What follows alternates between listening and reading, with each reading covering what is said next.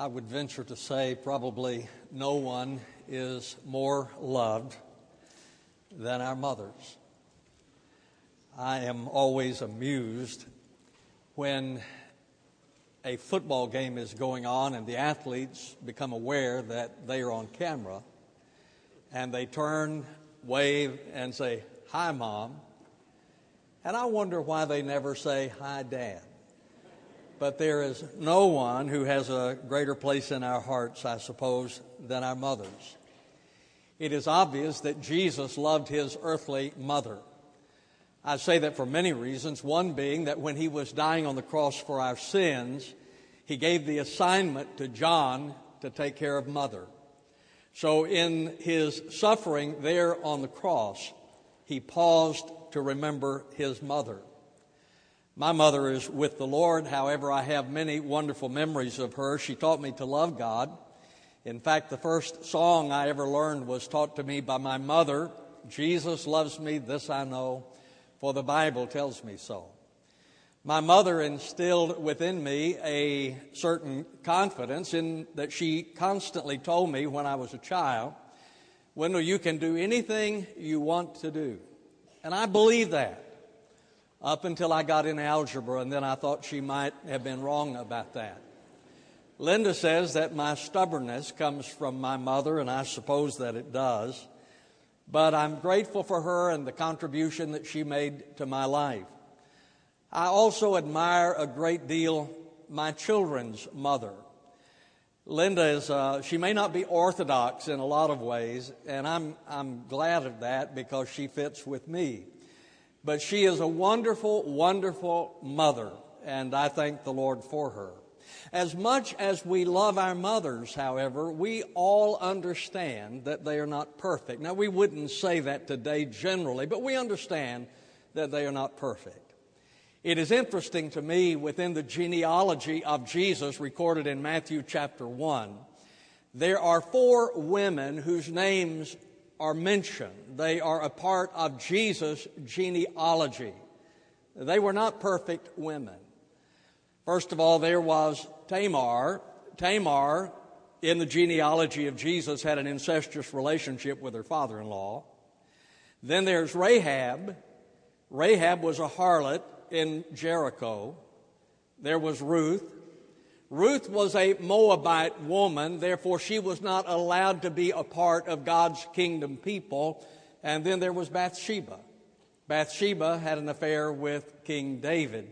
So when we look at the women that are mentioned there in Matthew chapter 1, within the genealogy of Jesus, I am sure that they were loved, but they were not perfect. Today I want us to look at the mother of James and John. So take your Bibles, turn with me to the Gospel of Matthew chapter 20, beginning in verse number 20. Then the mother of the sons of Zebedee came to him with her sons, bowing down and making a request of him. And he said to her, "What do you wish?" She said to him, "Command that in your kingdom these 2 sons of mine may sit, one on your right and one on your left." But Jesus answered and said, "You do not know what you are asking for. Are you able to drink the cup that I'm about to drink?" They said to him, "We are able." He said to them, "My cup you shall drink, but to sit on my right and on my left, this is not mine to give, but it is for those for whom it has been prepared by my Father." Now, the interesting thing to me about this story, as it's recorded here, is that usually this woman is criticized when the story is read. I will have you to notice Jesus did not criticize her. He said there's going to be a cost that's involved, but Jesus did not criticize her. As we look at this mother, I think there are some characteristics that will be a blessing to you and that would encourage you as a mother. The first being that mothers believe in their children. As a matter of fact, for most of us, probably we would say the first person to really believe in us was our mother. Now, Salome believed in her sons. Her name is not mentioned in the story. However, by comparing Scripture with Scripture, we conclude that this was Salome. She was married to Zebedee. Zebedee was a successful businessman. He was a fisherman. And John and James were involved in the family business until they became disciples of Jesus. She was faithful. She was faithful in her commitment to the Lord. When Jesus was crucified, she was standing nearby. When Jesus rose from the grave, Salome was there with the other women. I believe that she was a good mother. She valued her sons. John and James were valuable to her, and she believed in them. Look there in verse number 21. He said to her, "What do you want?" She said to him, "Command that in your kingdom these two sons of mine may sit, one on your right and one on your left." Now, obviously, she had high regard for her sons. She said, "Jesus, I want one of them to be on the right hand, and I want one of them to be on the left hand." So she valued her sons. She believed in her sons. You see, mothers value their children. They see them as gifts from God. Most of the time, they see them as gifts from God. And that's the reason that it is such a conflict for us if we hear the story about a mother who has abused her child. I'm sure you are just like I, and that is difficult for me to grasp. That is hard for me to get hold of because that's not a mother. That's not what mothers do. Mothers value their children, and they see the potential within the child. A mother believes in her children just as Salome did. You know what I think?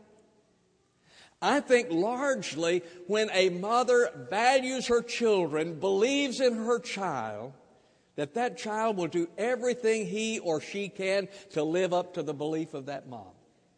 Set a high standard for your children. Believe in your children. Believe the best of them. That's the reason that with Linda and me, we have never allowed ourselves or any others to refer to our children by saying that they are liars, for instance. Now, I said they tell a lie now and then. But if you say that they are liars, then that's who they become. And so we believe in our children. We believe the best in our children. And as we believe the best of them, I think that they will try to become what we believe. Mothers want the best for their children. Peter Drucker wrote, "Leadership is not a magnetic personality. That can just as well be a glib tongue. It is not making friends and influencing people. That is flattery.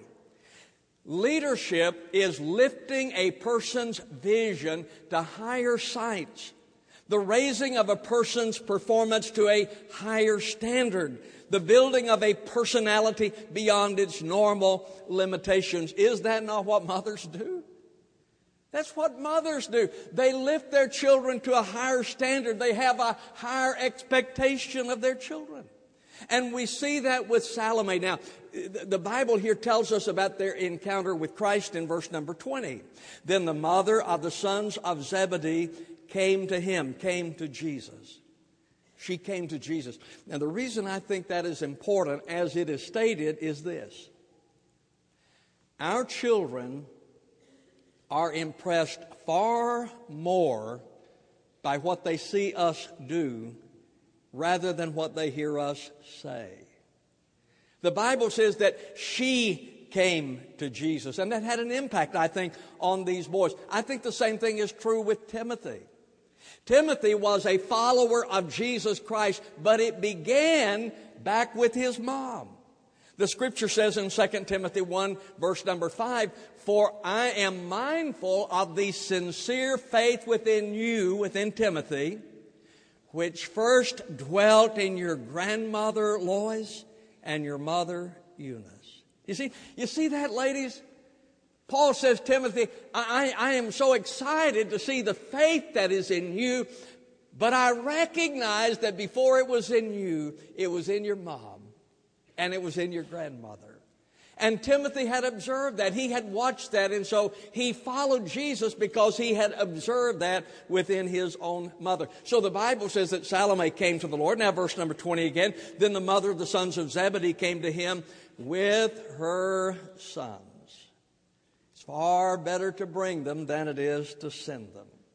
You see, as I look at Salome, she believed in Jesus, had a relationship to Jesus, and she wanted her sons to. She wanted her sons to know her Savior, the one who had changed her life, would change their life. Salome wanted her sons to experience the power of the Lord and the direction of the Lord. God had guided her. Now He would guide her sons. So she came with her sons to Jesus. Now in verse number 21, there's a question. And he said to her, "What do you wish?" Oh, I thought about that this past week. If someone were to ask you that question, what do you wish for your children? What would you answer? What do you want for your children? What would you answer?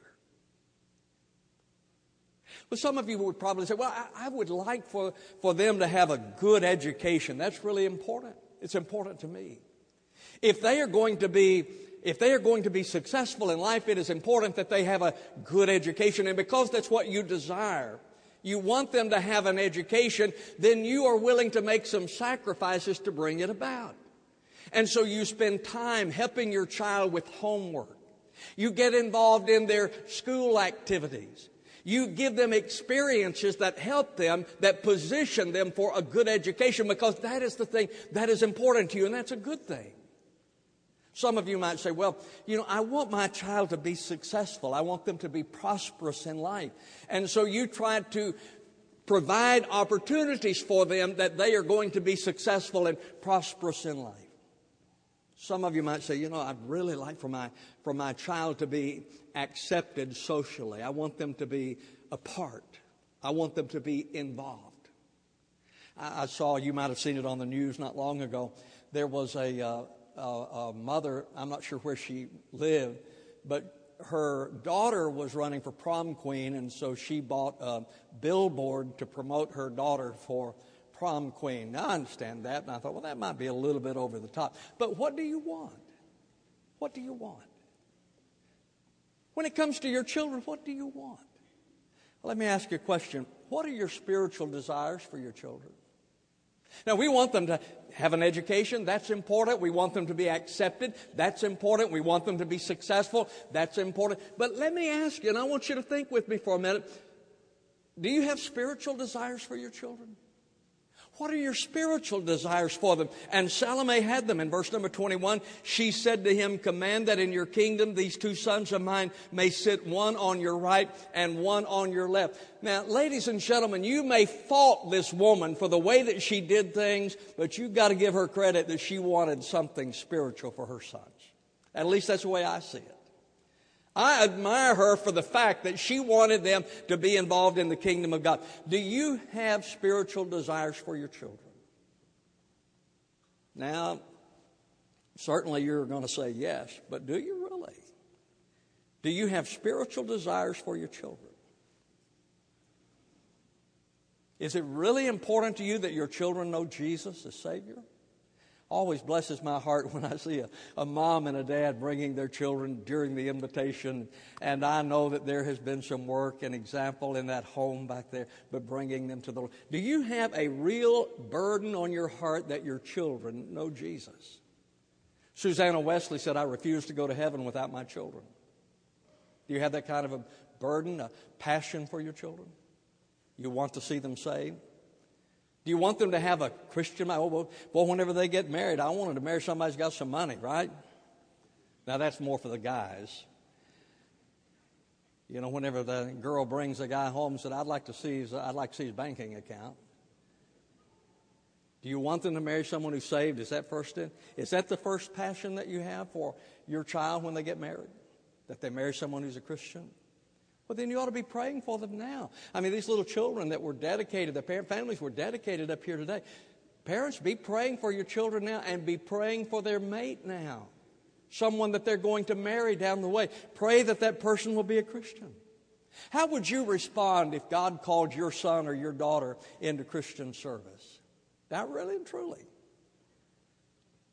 God were to call yours to be a preacher or a missionary or minister of music or something. In the first church that I pastored, I've told you this before, the first church I pastored, There was a student in our church. He just loved the Lord, got very involved in the Lord.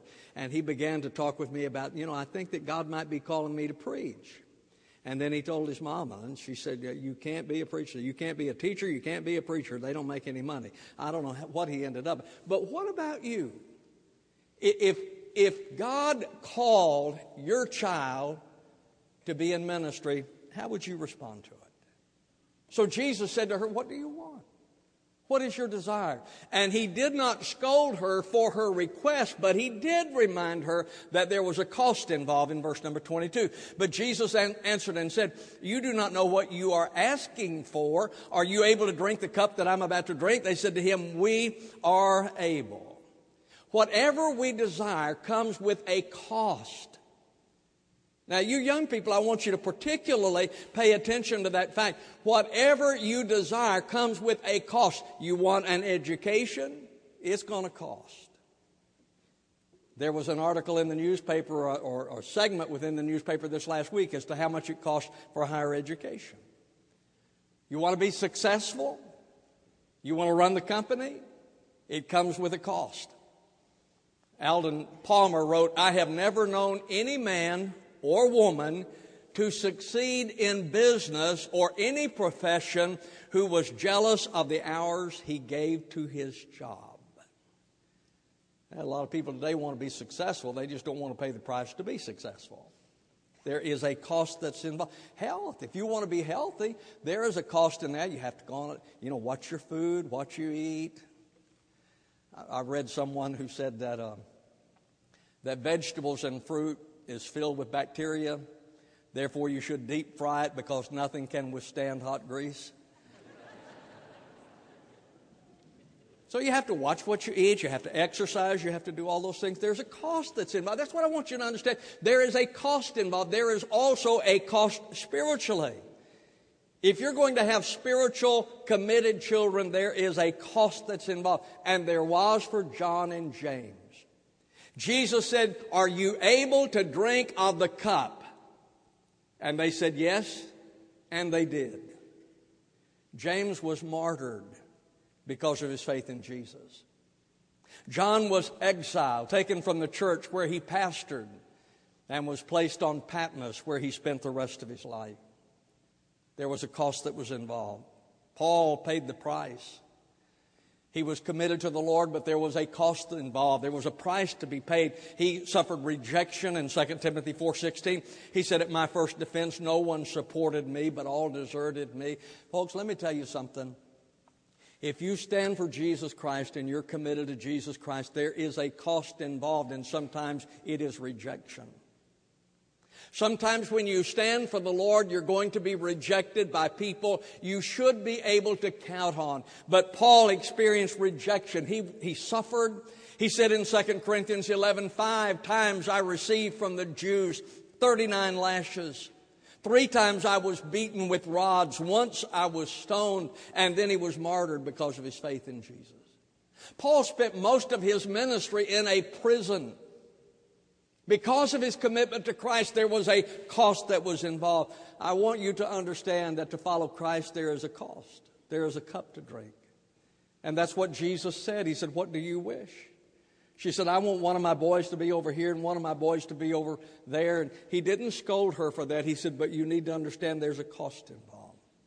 Mothers want the best for their children, but understand there's a cost. And then mothers help their children. Salome believed in them and wanted the best for them. She helped them. You know what? I believe that you best help your children by preparing them for life rather than trying to protect them from life. Now, I understand that desire, I really do, and I know that there's a lot of you, and most of all, you want to protect your children from the things that can hurt them, and I understand that. But you can't. There's a lot of things out there you cannot protect your children from, so you do your best to prepare them for life rather than protecting them from life. How do you do that? Well, first, I think you instill confidence within them. Because one of the first things that is important, I think, with your children is that you teach them to stand for that is right, even if no one else does. Peter Marshall said, "He who stands for nothing will fall for anything." So teach your children to stand even when no one else does. Jonathan Edwards wrote in his diary at the age of 19, resolved that every man should live to the glory of God. Resolved that whether others do this or not, I will. Instill confidence within your children so that they can stand for God. They can stand for righteousness, even if others do not. Teach them how to receive correction. Our children must be taught to submit to proper authority. I know that's not popular, and it might not be with some of you, but it's still important. I was at the ball game the other night with Hughes and Pruitt was playing third base. There was a guy trying to steal, and they threw the ball to Pruitt. Pruitt tagged him, and the umpire called him safe.